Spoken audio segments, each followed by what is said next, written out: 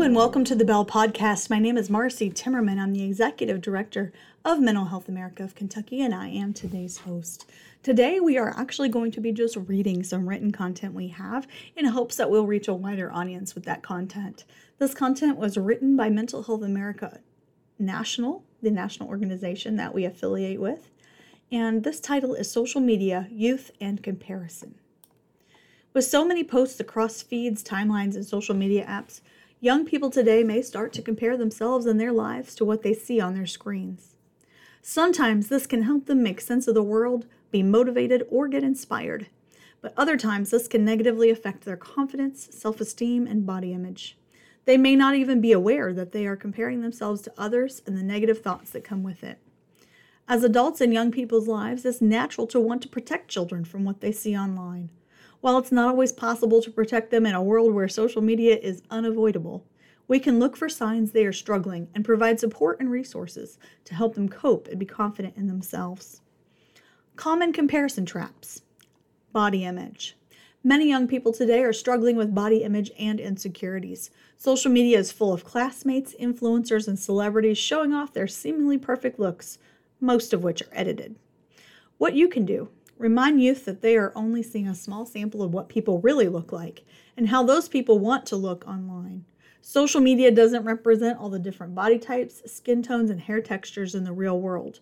Encourage kids and teens to think about all the things they appreciate about themselves and their bodies and make a list in a journal or the Notes app on their phones.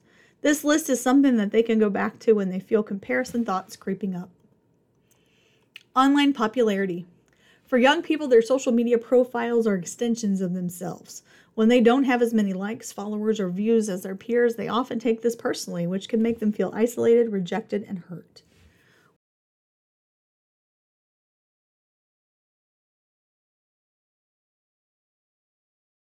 What you can do: acknowledge their feelings. When something hurts, it hurts, no matter how trivial it may seem to you. Remind them of all the people who support them in their lives offline and that there is more to life than social media profiles.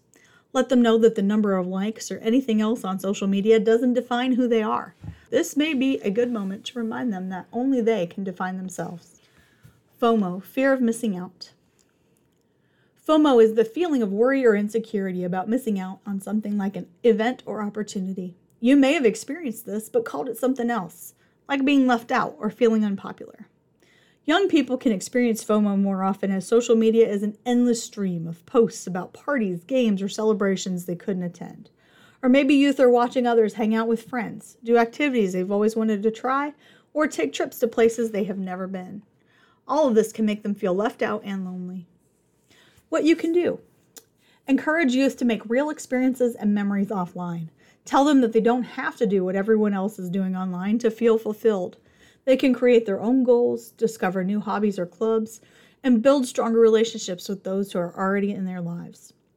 Remind them that a lot of what gets posted online is staged to some degree, and things tend to look more exciting than they actually are. If you also find yourself experiencing FOMO while on social media, be honest about it with your kid and work together to find space offline. Being a healthy example is important for them to see. Again, this information was produced by Mental Health America National. We appreciate their allowing us to use that and to turn this into an audio file today. This episode is sponsored by the Kentucky Department of Behavioral Health, Intellectual and Developmental Disabilities via a SAMHSA grant. We appreciate both of their financial support. If you would like to continue supporting these kinds of podcasts from us, you can reach us at www.mhaky.org and hit the donate button. If you're interested in joining us as a podcast guest to talk more in depth about any of these topics in our Youth Mental Health Toolkit, give us an email at mhaky@mhaky.org. Thank you and have a great day.